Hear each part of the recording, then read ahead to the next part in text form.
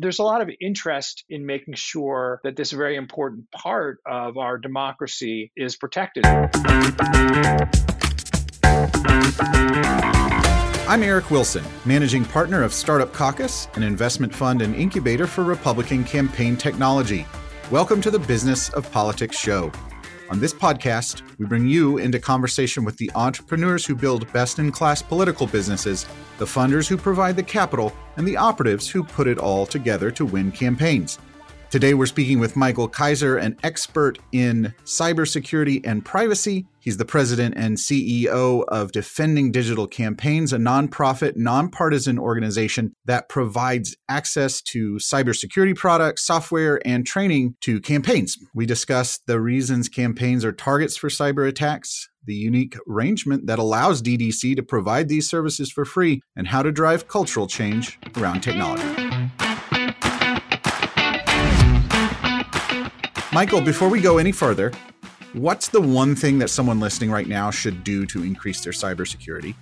Secure their most important accounts. This is going to be, whether it's their Gmail, their workspace, their office account, their financial accounts, their social media accounts. They should lock down those logins with the strongest protections that they can. And in our mind, that protection is going to be the use of a FIDO security key, like one from Yubico, or a Google Titan key. And if you're using something like Workspace, you're going to use FIDO. What does that mean? FIDO is a standard around authentication that allows companies to use those standards and then be operational, across different platforms, right? So these security keys that are FIDO compliant can be used, to log into your Google account, can be used to log into a Twitter account or a Facebook account or a Dropbox account, right? Because they all agree to the standard of authentication. Got it. So we don't need to be the janitor of cybersecurity keys having a giant key ring. No, actually, yeah, great point. No. In fact, one key serves many, many roles, many accounts. Let's say someone's got, like 5 minutes after they're done listening to this podcast. We can get more into the tools, but it's securing those accounts with the whether that's adding on a stronger password if they've got a weak password, doing multi-factor if it's just password, then adding a key if they're just multi-factor. Is that kind of how you think of it, is going up the ladder? Yeah, absolutely. Using the strongest authentication you can on the most critical accounts that you have, right? And, in some cases, it might just be a password, so you should have a really, really good one. And in some cases, you might be able to get all the way to a security key plus adding on something like Google's Advanced Protection Program on top of that, which will give you the highest protection possible.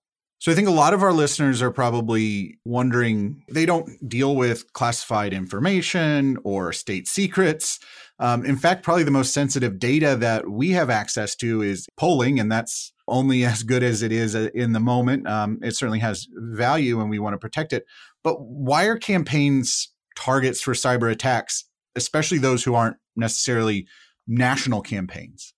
You have to first start by looking at who are the bad actors that are out when you think about why a campaign might be hacked or attacked.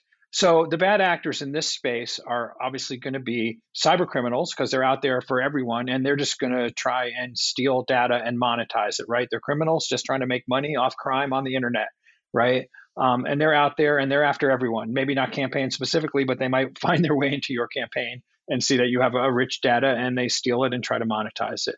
We have, obviously, in some cases, like you're saying, you indicate these might not have classified information and those kinds of things, but they still could become targets of nation states for various reasons, right?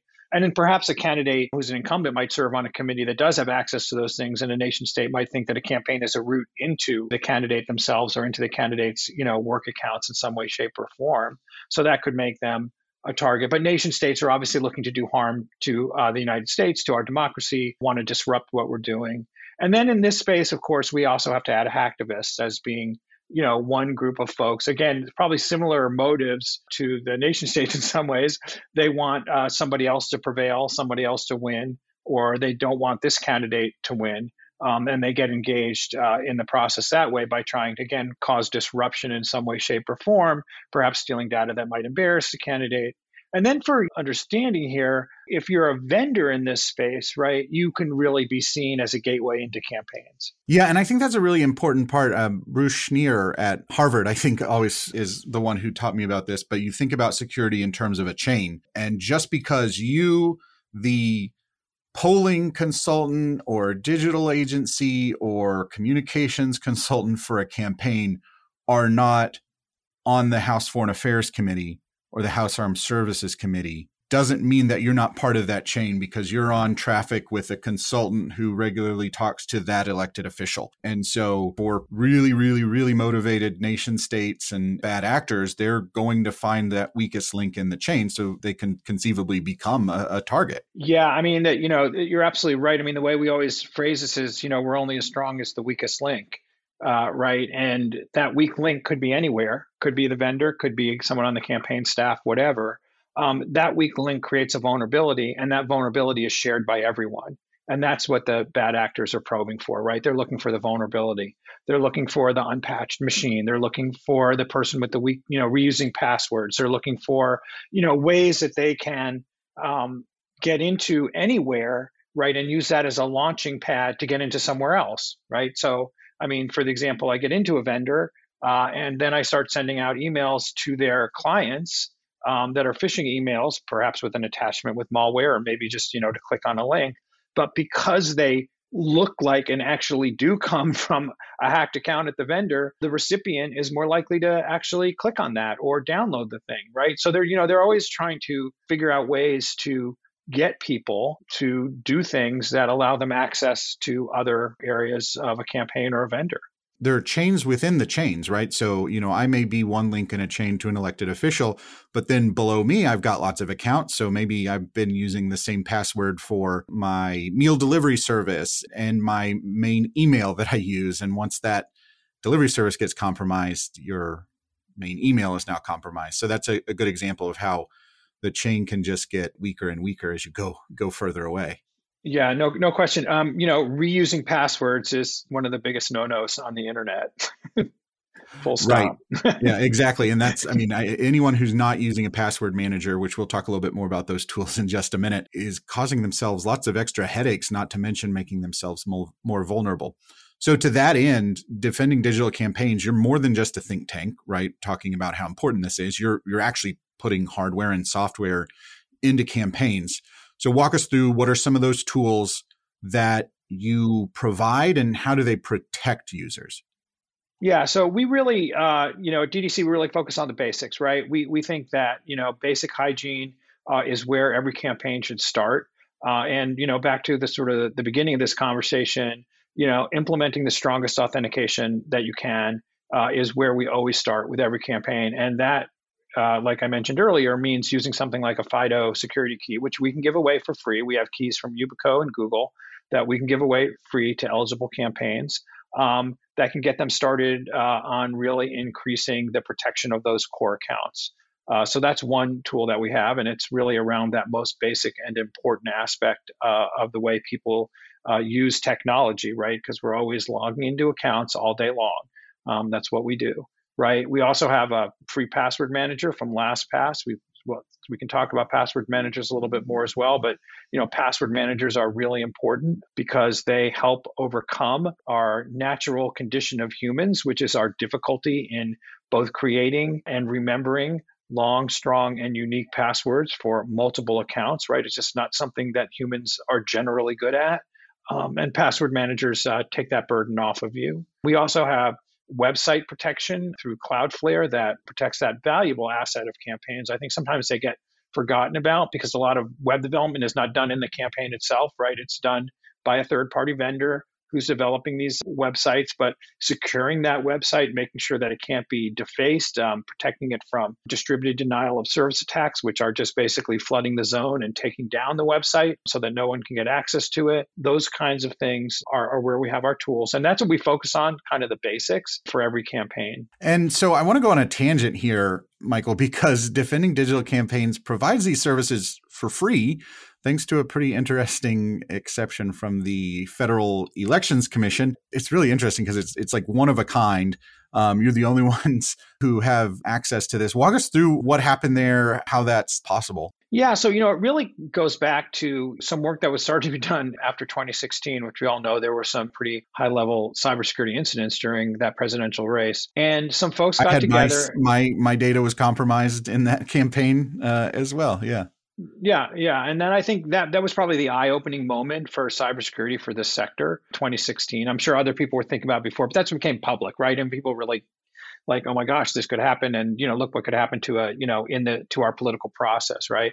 So some folks got together at Harvard. We're not affiliated with Harvard, but the germ of this idea came out of there, and this included campaign veterans. Folks like your listeners would know, like Matt Rhodes, right, who had been Mitt Romney's campaign manager.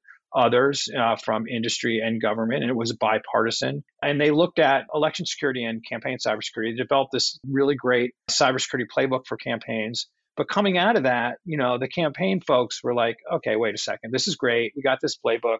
We're telling people, go get cybersecurity products. And the campaign veterans are like, yeah, no one's going to spend money on this stuff. It's just not a priority, right? Do we really want them buying security products or doing the part of their work, which is getting out in their community and, maybe buying a radio ad instead of buying a security key? So they got together with a couple of law firms, a Republican law firm, a Democratic law firm, and went to the Federal Election Commission and basically said, look, this is a kind of critical and somewhat of an emergency. Our democracy is at risk. Cybersecurity is incredibly important for these organizations. They're not likely to spend money on these services. And it's complicated for companies to donate directly to campaigns, right? It raises a lot of other issues when companies want to donate directly to campaigns. So we think that there should be a way for campaigns to get cybersecurity products and services for free through a donation that doesn't count as a contribution. And we think the way to do it is through an organization like DDC. Now, I'm giving you the short version. It always took longer for that to happen. The FEC does not move that quickly. Yes, right. Only on a 30-minute TV program would it happen that way, right? Which no one would watch, by the way. Yeah, sort of. Well, it's like the classic Law and Order approach, right? Only would that happen. And right, the FEC eventually agreed, and DDC was stood up to be the intermediary between companies that want to donate cybersecurity products and services to campaigns, and we help facilitate those donations to happen. They don't get reported by the campaign to the FEC, although we do report all the donations we get, both financial and product-wise, on our website. So we have a lot of transparency about, not who's getting the products on the campaigns, but the value of the products that are being donated generally to the campaign space. And I think it's a really interesting case study in how certain it's an interesting case study in how regulations are getting updated, because previously you wouldn't have had anything like this because it would count as a illegal in-kind contribution from a corporation. And it's interesting to see that the FEC, yes, can innovate and evolve. You're listening to the Business of Politics show. I'm speaking with Michael Kaiser, CEO of Defending Digital Campaigns. Michael, it seems like making these tools available for free cuts into the bottom line for your vendors and may undercut for customers the value they bring. What's the business strategy from your partners behind giving these products for free? It's a great question. It's an interesting question. I think, to answer that, you have to look a little bit at cybersecurity as an industry in a larger sense, right? So I've been in cybersecurity since 2008, right? Only in the last, and I couldn't even put a time frame on it, but let's say the last 5 years, maybe a little bit longer, has cybersecurity become a huge industry, right? There were no cybersecurity companies, back in 2005, right? There were very little going into this space, and now there's a lot of innovation, and there's a lot of startups. But when you look at who creates these startups, a lot of these are people who came out of government, maybe the military or law enforcement, and they came into the cybersecurity space, however they got into it initially. But in those initial ways they were working, they were concerned about protecting people, right? That's the goal of cybersecurity. If you work in cybersecurity in a company, you're not just about making money. Obviously, making money is what you do, your bottom line, and that's important. But you probably came to it with a sense of how important it is to protect our economy, protect companies, protect people, obviously, in this case, protect the democracy. So there's a lot of interest in making sure that this very important part of our democracy is protected. So there's a lot of altruism towards this from the cybersecurity community because it's what they do anyway, right? So that's one one way that I talk to a lot of people who are just like, yeah, it's the right thing to do kind of thing. On the other hand, some of the companies that we work with, the larger ones, right? It's their platforms that this is all sitting on, right? And they want to make sure, right, that their platforms aren't being used in nefarious ways, right? It's in their interest, maybe, maybe it costs them a little bit, to give away a key or to provide some kind of service. But the democracy is right. If you're Google or you're Microsoft, these campaigns are sitting on these platforms, and it's in their interest to make sure that they're as secure as possible. So I think there's a lot of interest in making sure that happens. And the money is significant, but it's not tremendous for some of these companies. And, we try to spread it around as much as we can. So with all of these steps that you've got, you need to get a key, you have password managers, you set up your multi-factor, you need to add additional services to your website. This is all to make the applications and tools that we use every day more secure. Why aren't they just built that way from the start? Well, that's an excellent question, an existential question for the cybersecurity community from my perspective.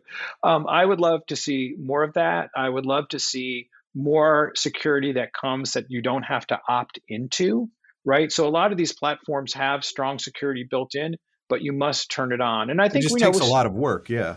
It takes a lot of work, and I think we're seeing some turns in the right direction. I just think there's always been a little resistance to just turning on security wherever that security might create a little friction down the line, right? And so which might frustrate users, right? Might prevent them from doing something that they wanted to do or that they normally do, and now they can't do it because you've turned on security in a certain way. Like an example might be, you limit the number of extensions that your team can use in Workspace. And so your favorite extension isn't on that list and you can no longer use it. That can cause friction, and no one wants their customers to be unhappy with the product that they're using. But I think we're starting to see some shifts in that direction. I think we're starting to see, and everybody on listening probably has, experienced some of this. You didn't sign up for MFA with this account, but all of a sudden, you go to do something on your bank and they say, we want to send you an SMS text, right? Before we'll let you go through with it. Those kinds of things. More forced MFA, like even Google's been talking a lot now about, forcing people, not forcing people, but just have an MFA coming turned on. We're going to see more of this. And we certainly advocate for this incredibly strongly, especially in this sector, for things to come turned on. Microsoft has their Office 365 for campaigns, which comes with some pre-configured security, their best advice on that platform. I think it's a lot like the way the automotive industry was in rolling out technology and safety, right? Seatbelts used to be a luxury option or something that you could install with a kit. Same thing with airbags. That was a luxury option. Now they're frankly mandatory in cars that drive in the United States. So I think that's a good model for how it started out as something that we know was good and is now just built into the product itself.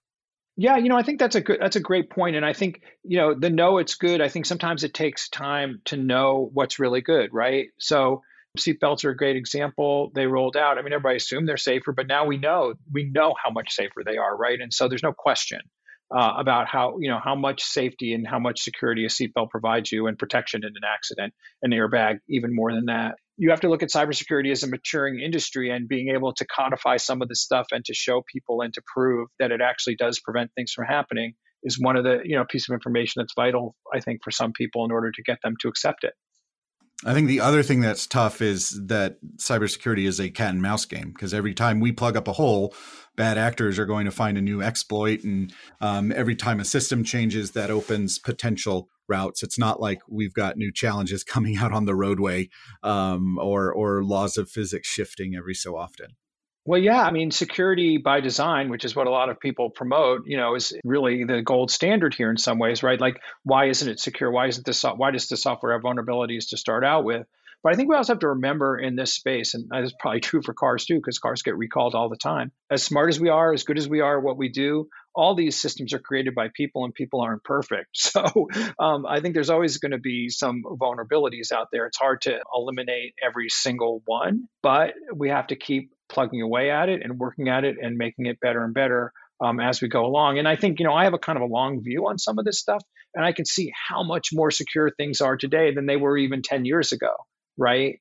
So, we Yeah, are well, on the right. SSL wasn't even standard when I started building campaign websites Yeah, almost 12 years ago. exactly. Yeah. And so, and that actually comes about through some bold moves, right? Like Google finally saying, unless you're HTTPS, we're going to drop you down in the search findings, right? Well, that's an incentive right there for most people to upgrade and get what they need to get done. So I think it takes some leadership too in various places to make this happen. With Startup Caucus, I always tell people that our challenges aren't necessarily financial or technological, but really come down to culture.